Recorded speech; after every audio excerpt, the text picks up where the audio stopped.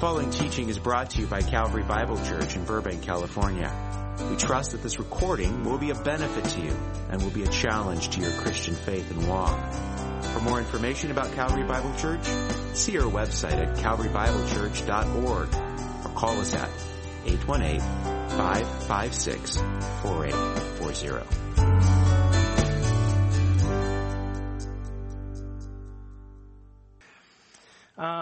I thought about addressing you on a topic that would be helpful as we kind of enter into the Christmas season. I actually got to write that in the Calvary Review, so you can read that sermon there. And I just thought I'd kind of move on to the next thing, which is New Year's. Since we're just a few weeks away, really, from New Year's, I wanted to address you on the topic of New Year's resolutions, because I don't think this is something we think about very much, something we talk about very much. How many of us have made New Year's resolutions before? I'm thinking like, well, I'm going to wait to find out what you have to say before I can confirm or deny. Okay, slides. Here we go. Good. New Year's resolutions. New Year's resolutions, it's a big thing. In fact, here you go. Top 10 most popular New Year's resolutions regularly. This is actual statistics. So there's 10 through 6, right? Spend more time with family, stop procrastinating, improve a relationship, quit smoking, learn something. It's like the story of my life so far. Number 5, eat healthier. Here we go on the countdown. Number 4, exercise, right? Number 3, spend less, save more.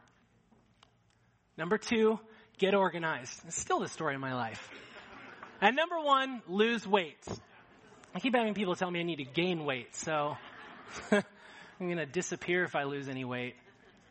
But get this. What do you think? I mean, New Year's resolutions are a pretty popular thing. You know, 45% of Americans actually make a New Year's resolution. How many? You tell me, what do you think is the percentage of people who succeed at their New Year's resolution? Who says 75%? Anybody? No optimists in the room. Okay, Arvin. 50%. Who says 50%? Anybody? 25%. Okay, we got some votes for 25. Who says 10%? Yeah, that's kind of what I guessed too. It's actually 8%. So sorry, we were all wrong. We could have expected that, right? Like New Year's resolutions have kind of become a joke. Like, hey, New Year's is coming and that means it's been almost a year since last time I didn't become a better person. And it's like, as we think about New Year's resolutions, and, you know, it is such a joke to us in so many ways. It's just, you know, we need to think, is this something that's biblical? Is this kind of just a worldly thing that we should just kind of go along with or not go along with? I mean, like as Christians, should we make New Year's resolutions? What do we know about New Year's resolutions' origins? How did this whole thing start? Well, let's consult the great reliable source, Wikipedia. New Year's resolution. Here you go. A New Year's resolution is a secular tradition that, okay. Well, there you have it. New Year's resolutions. It brings up an interesting question, right? How should we think about New Year's resolutions? I think it's a great example of how oftentimes we can kind of muster up the guts to make some big change in our lives, but we don't think much about what God says in the Bible about how people change. So how do I change as a Christian? Do we understand how people change? What does God say about how we should change? Well, that's why this morning we're in 2 Thessalonians chapter 1. This passage has been such an encouragement to me, and I just hope to pass along some of that to you. We're going to look at verses 11 and 12 in 2 Thessalonians chapter 1. So just read it with me in your Bible as I read it from mine. 2 Thessalonians chapter 1, verses 11 and 12. To this end, we always pray for you, that our God may make you worthy of his calling and may fulfill every resolve for good and every work of faith by his power, so that the name of our Lord Jesus may be glorified in you and you in him, according to the grace of our God and the Lord Jesus Christ. Father, what a rich text and what a great thing that we could come and even just dive in this morning into these two verses. And Lord, we confess, Father, that there are so many things in our lives that we do want to change. What a comfort as we look at our own lives and see how desperately we need to change. And for each of us, there are things that we would want to change about ourselves. What a comfort that you never change. Give us wisdom, Father, not just for our New Year's resolutions, but for the sake of our very lives. Help us to understand how you have designed us to change, God, and then empower us to live differently. In Jesus' name, amen. Well, I want you to imagine with me, like our family does every Sunday, we get into the van to drive to church. I want you to imagine with me how this could go. I look in my mirror before I pull out and shift the car into drive, turn the wheel, put my foot down on the gas, and then nothing happens. So I try again. This time I slam my foot down on the wheel, on the pedal, like, come on.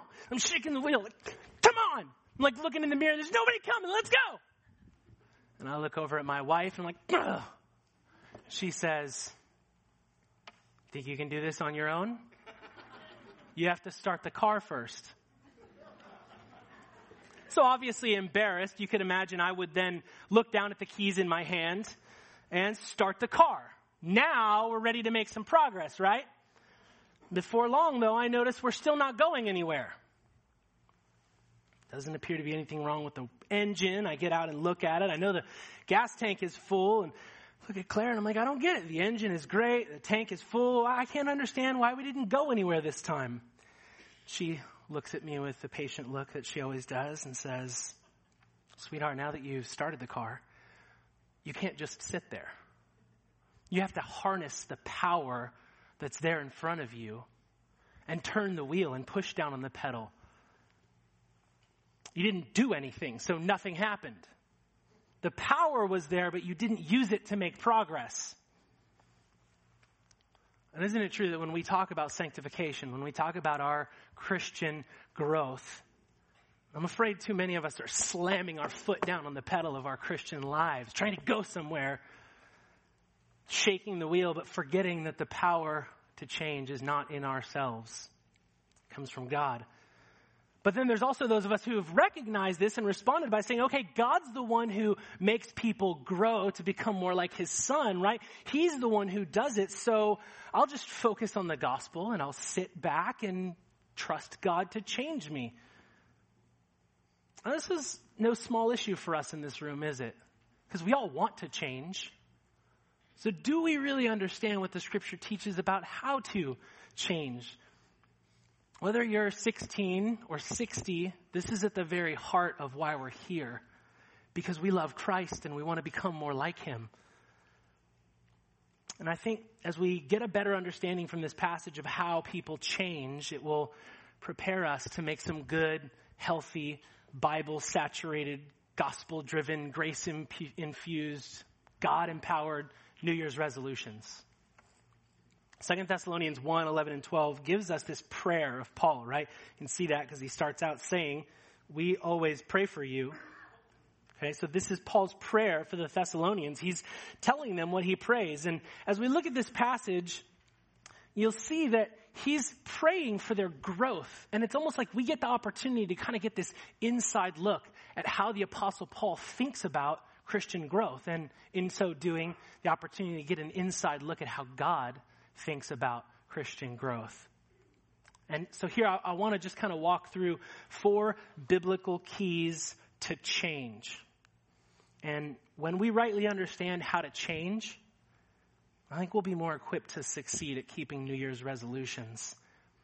So 4 biblical keys to change. Number 1, walk with Jesus. I want us to notice here, Paul's prayer is for them to grow as believers, but this prayer is planted in something, right? You'll notice this is verses 11 and 12 of chapter 1, and it begins, to this end. Well, to what end, Paul? So we're going to parachute down into these verses here, right? We need to understand what's the surrounding that we've parachuted down into. Well, in the verse before, look at verse 10 in your Bible. It says, when he comes on that day to be glorified in his saints and to be marveled at among all who have believed. Whoa, do you hear what Paul's talking about here? Interestingly enough, you skip just past verses 11 and 12 into chapter 2, verse 1 is the very next verse, and it says, now, concerning the coming of our Lord Jesus Christ. These verses where Paul is praying for them to grow as Christians are planted in the context of a discussion about the return of Jesus. The thing that motivated Paul to pray for their growth as believers was the fact that he's thinking about Jesus coming back. This should tell us something, right? This should tell us that this is about a person. And his name is Jesus. It's not just about coming up with a good formula to change, right? How to be a better person or how to live in such a way that we can make ourselves better. It's more about how to live in such a way that we're looking forward to and preparing for the return of the Savior who we love. It's about our relationship with him, isn't it? Not just obeying rules, not just becoming a better person, but awaiting the return of Jesus Christ. You know, you see this all over the place in Scripture too. Titus chapter 2, 12 and 14 says, listen to this, we live self-controlled, upright, and godly lives in this present age, right? There's sanctification. That's growth in Christ. Why? Because, the verse continues, we are waiting for the blessed hope, the appearing of the glory of our great God and Savior, Jesus Christ. 1 Peter 1:13, therefore preparing your minds for action, being sober-minded, set your hope fully on the grace that will be brought to you at the revelation of Jesus Christ. And on it goes. There's so many passages in Scripture that I could bring to your attention. But you see, all over the Bible, Christian growth cannot be a mechanical process. It is relational. That's why when I say we're going to look this morning at these verses and see how Christians grow, I look at these verses and I just feel this burden to make sure you understand that these things aren't a formula. This isn't like a 1 + 1 + 1 = 3. There you have it. That's how you change. It's not a mathematical equation. This is an organic relationship with Jesus Christ. It's planted in the soil of waiting for our Savior's return. If you just try to do these things without the relationship with Jesus, that's like you're trying to grow something without soil. You just got this plant and the roots are dangling and the leaves are wilting and the flower petals are falling off. You know, it's like the beast's rose, right? Like, oh, okay, it's a magic rose. I get it. Yeah, but this is the same reason here in verse 11, Paul summarizes the Christian growth process by saying, look in verse 11 there, it says, that our God may make you worthy of his calling. See, the process here of being made worthy, that is Christian growth. But make you worthy of what? That our God may make you worthy of his calling. What's his calling? That's the calling to salvation, the calling to a relationship with him.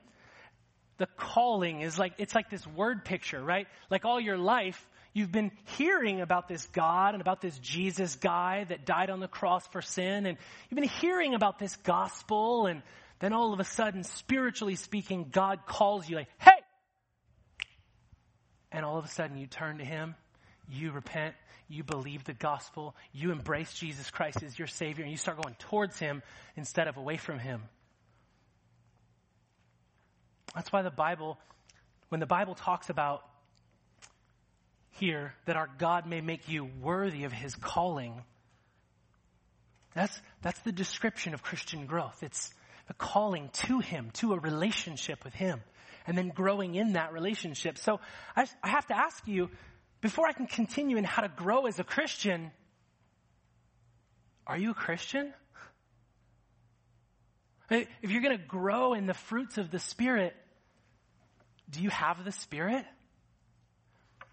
If you're going to deepen in your love for Jesus, do you know him?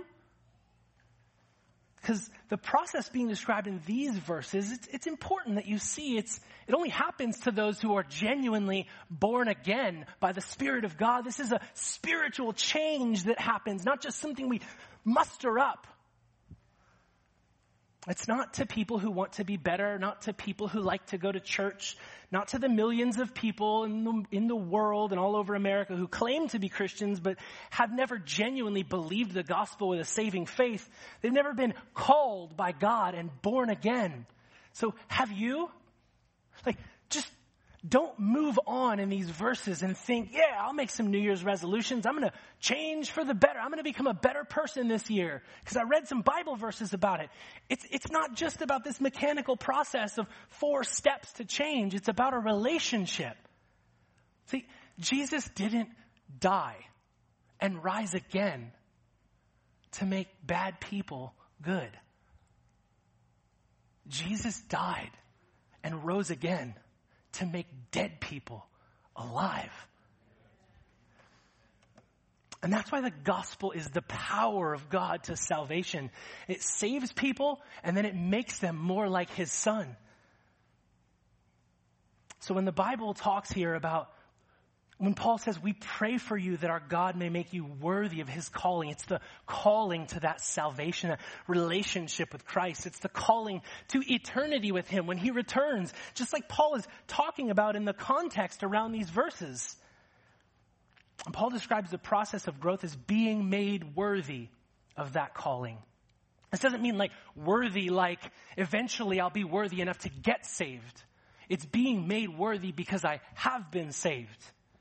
It's more more fitting, being made more appropriate, more, your phone is ringing. No, your phone's ringing. And it's the President of the United States of America. And he's coming over for dinner tonight. And you're going to go home after church today, and you're going to make your house more worthy of the visit from the president. Or maybe some of you would put tax on the chairs, but never mind that. The idea is the president's coming over and you got to make your house more worthy for his visit, for his arrival. It's not that you're cleaning up because you want the president to come over. You're cleaning up because he is coming over. And in the same way, we're not made worthy so that we can be saved. We're being made worthy because we are saved. You're getting ready for Jesus' arrival. That's sanctification. That's Christian growth. That's what we're talking about this morning. That doesn't happen as we clench our fists and change our behavior with all of our might. It happens when God calls you to salvation, and then you're changed from the inside out by the power of his gospel and the resurrection life of his son. It happens as you are eagerly awaiting the return of the Savior that you love. In your Christian life, are you more motivated by rule keeping or by relationship? That's something for us to ponder because it's so easy to just keep rules. It's so easy to look good on the outside. But Jesus constantly in the Sermon on the Mount said, you've heard it said, but I say to you, the heart. You've heard it said, external behavior, but I say to you, the heart. Jesus was going after people's hearts. Jesus is going after your heart. He doesn't want your external behavior to change. He wants your heart to change. And only he can do that. So as Paul is praying for the Thessalonians to grow as believers, we're getting this inside look into how God thinks about Christian growth. And the first thing we see here is our sanctification happens in the context of a relationship with Jesus in which we're waiting for his arrival. So he said, if you want to grow or make successful New Year's resolutions, the 4 biblical keys to change. Number 1, walk with Jesus. Number 2, make resolutions. Look in your Bible at verse 11, because I want you to see these aren't things coming. These are things that are coming from the Word of God, not from the mind of the crazy youth pastor who normally doesn't get to preach in here. Look at verse 11. It says, to this end, we always pray for you that our God may make you worthy of his calling and may fulfill every resolve for good. Paul prays that God would fulfill the Thessalonians' resolves for good. And the word here, resolve, or as the NASB says, every desire for goodness. It's this determined desire kind of a word. It's an internal desire of the soul to accomplish some good thing. Like a New Year's resolution. It's a resolve for good. And Paul prays that God would fulfill the Thessalonians' resolves for good. Now, this assumes something. Yes, it's God who fulfills our resolves for good. But in order for Paul to pray that the Thessalonians' resolves would be fulfilled by God, they had to first make resolves so that God could fulfill them. The Thessalonians were making resolves for good in their Christian life. They were examining their lives honestly, looking for ways that they needed to grow, then planning in advance some determined attitude to change. And that kind of passionate attitude to change isn't wrong. It's not proud. It's not wrong for me to say, as for me, I will do this. How about Joshua, right? As for me and my house, we will serve the Lord. Nobody sat back and said, Joshua, you arrogant jerk.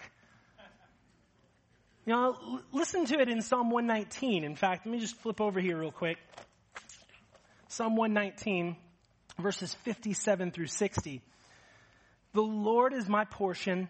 I promise to keep your words. I entreat your favor with all my heart. Be gracious to me according to your promise.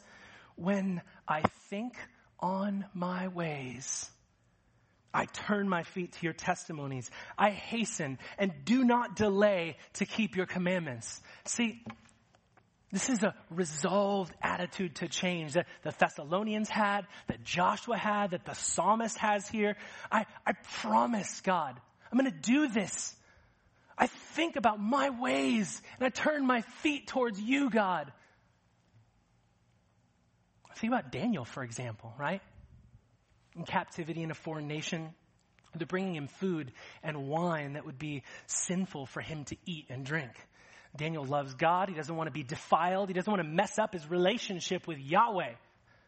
So what does Daniel do? He kicks back and says, man, I really hope I don't have to eat that stuff because that wouldn't be good. No. Daniel 1:8 says, but Daniel resolved that he would not defile himself with the king's food or with the wine that he drank. You see this specific resolve for good. I will not do that. We see this all over the scripture, all throughout church history. I mean, need I mention Jonathan Edwards' 70 resolutions? We're so familiar with them. They're so good. I mean, number 17, resolved that I will live so as I shall wish I had done when I come to die. Well, the first 21 of them he wrote when he was a teenager.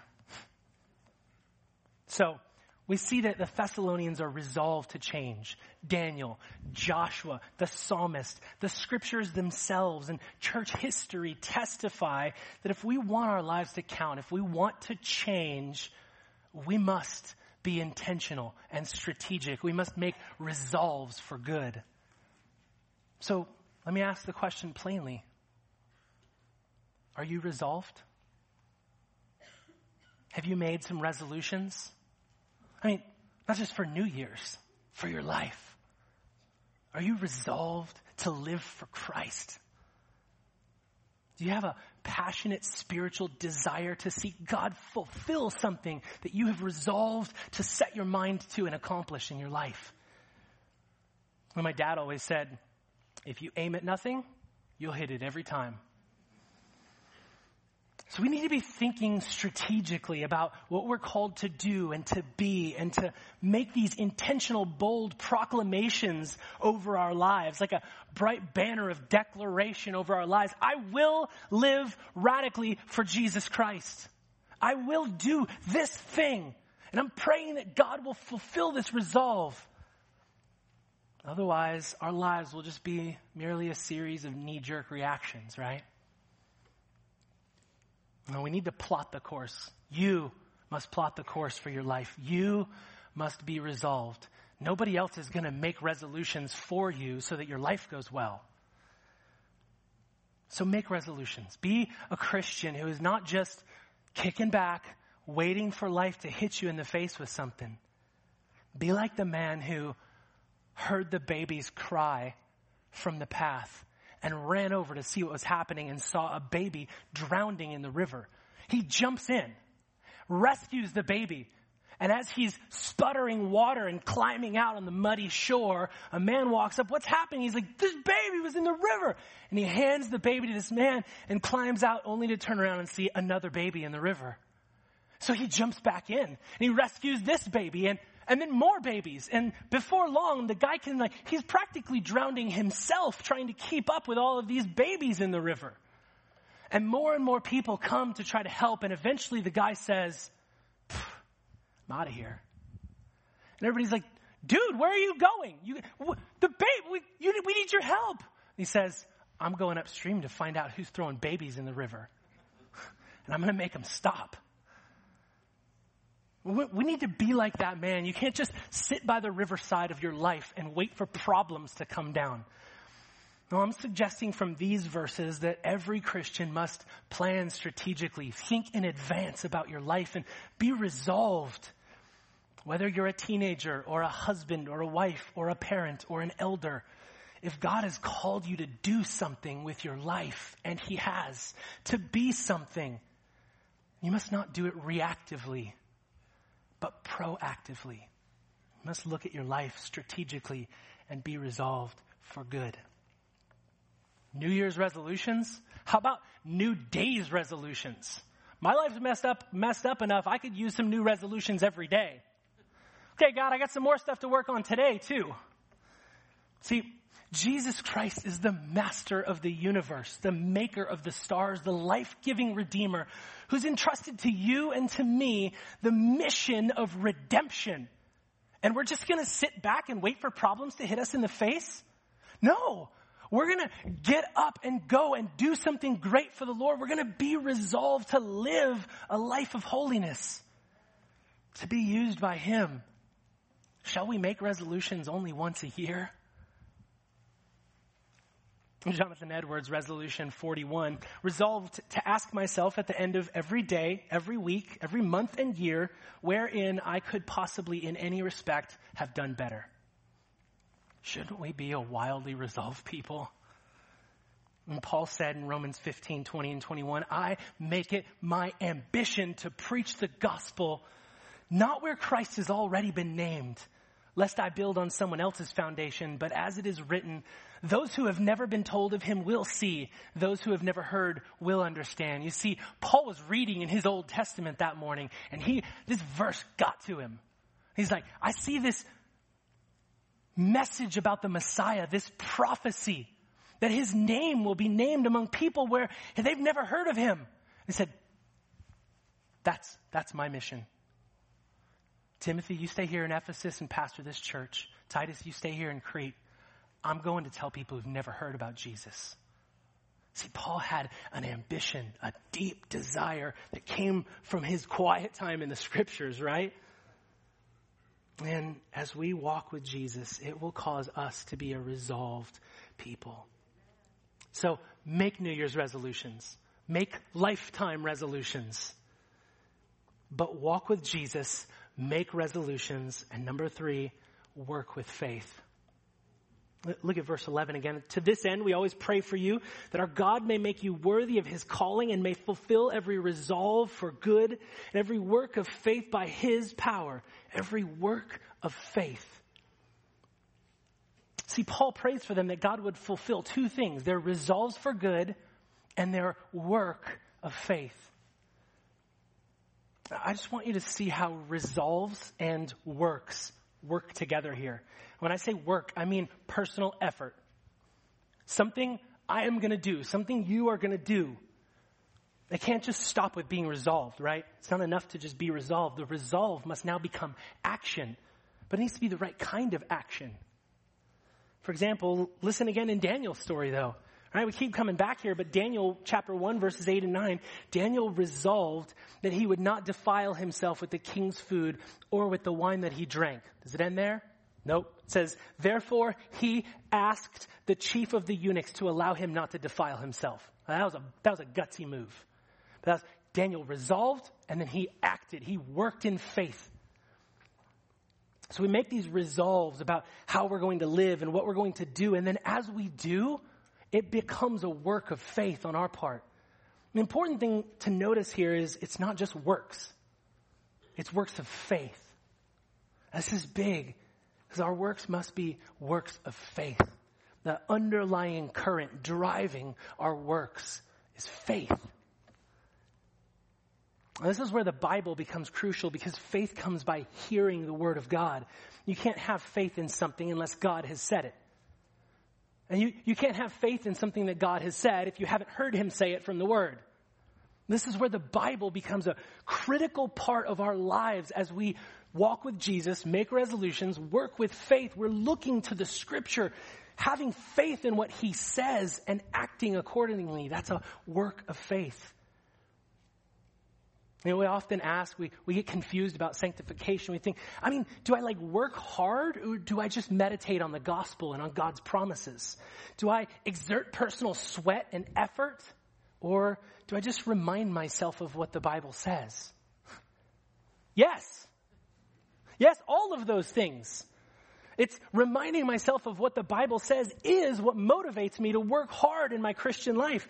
Meditating on God's promises is what drives me to live differently, to exert the personal sweat and effort. Our work of faith is the moment when I believe God's promises to me and I act upon them because I know that His grace will empower me to keep my resolve, but also that His grace will be there to fulfill the good that He has promised to me if I live a certain way. And so it's not just a work, it's a work of faith. And in front of you there is a great rocky cliff and a chasm of hundreds of feet with a river at the bottom. Imagine that this jungle hike is just way more than you bargained for. The guidebook, though, that you hold in your hand says up ahead you'll find 2 bridges. Both of them cross the chasm, and sure enough, the guidebook's been right every step of the way, and there's the 2 bridges. The guidebook says that the bridge on the right is the old bridge. Don't take this one. They installed the new one because the old bridge is not reliable. You could plummet to your death. But as you look at them, the one on the right kind of appears to be safer. And that's the one that everybody else is going across. You look at your guidebook again and it says, definitely it says the one on the left is the safe one. Do you see how it becomes a matter of where you put your faith? Do you believe what the guidebook says? You will cross the bridge that you have faith will get you to the other side safely. Though everyone else should mock you as they cross the other bridge, you will, with deep faith in the guidebook, cross the bridge on the left. And isn't it that way with God's word? We look at the word and it says certain things about life. And then we look around and everybody around us appears to be doing something different. And we look at this world and it's confusing. But we put our faith in what God says in His word and we live differently. That's why we walk with Jesus. That's why we make resolutions. That's why we work with faith. And finally, number 4, we trust in God's power. I want you to notice the way that this is phrased here. Listen to verse 11. Look at it in your Bibles there. It says, to this end we pray for you that our God may, and eventually he says, God may fulfill every resolve for good and every work of faith by His power. And take a look at this. I want you to see this. To this end, we always pray for you that our God may fulfill every resolve for good, that's you, and every work of faith, that's you, by His power, that's Him. You see that? And it's not just that way in this verse. We see Philippians 2:12 and 13. Work out your salvation with fear and trembling. Why? Because it's God who works in you. And 1 Corinthians 15:10, I think it's clearest here. By the grace of God I am what I am. Now here's Paul. But His grace toward me was not in vain. On the contrary, I worked harder than any of them. Though it was not I, but the grace of God that is with me. Right? So it's like we look at these verses and we see this dynamic balance between I am working hard, I'm resolved, and I'm working with faith, but I'm trusting God's power to accomplish it in me. And in fact, listen again to Daniel's story.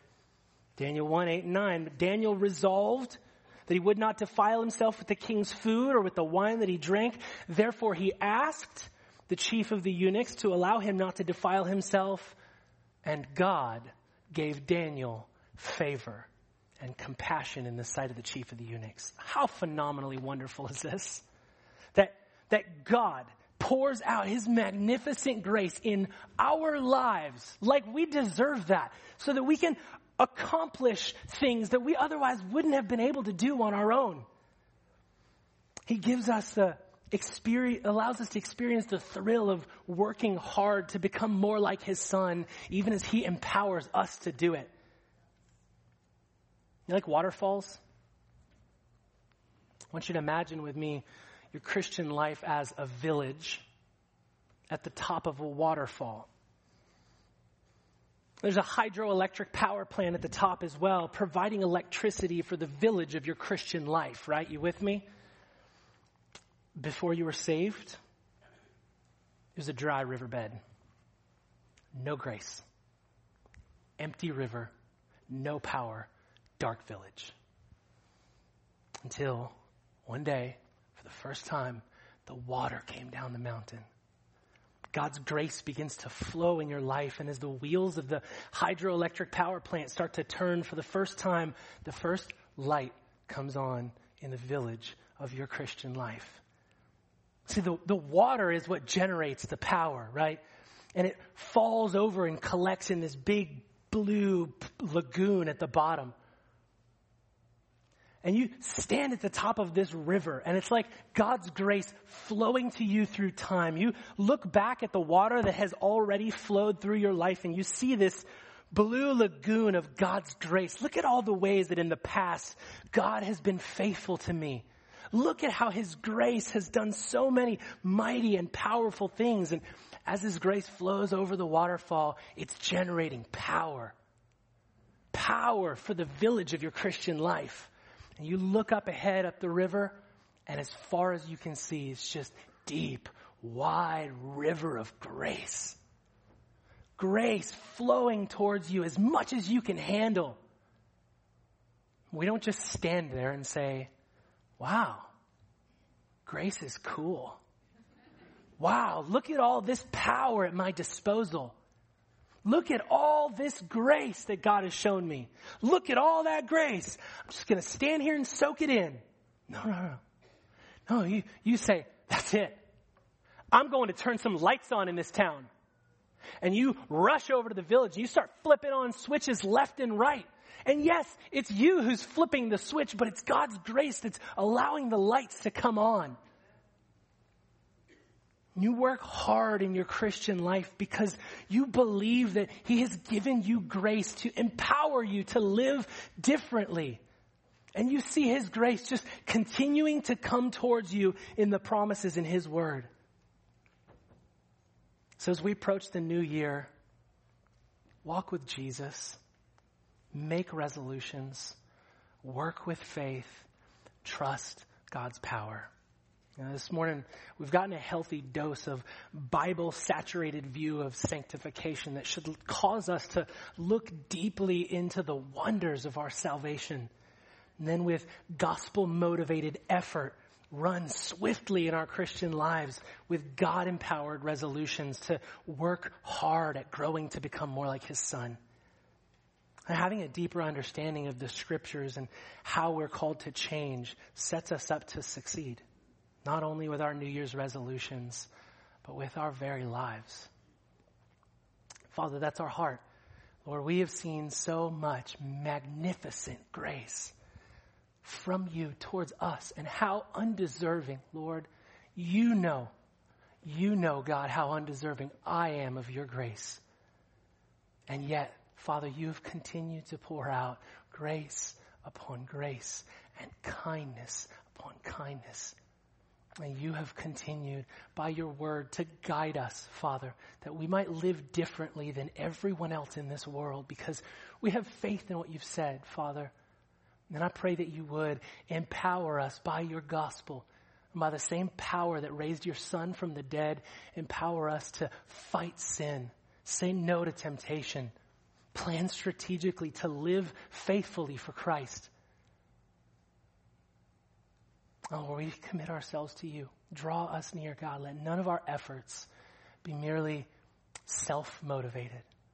God, I pray that they would be gospel motivated and grace motivated. We ask in Jesus' name. Amen.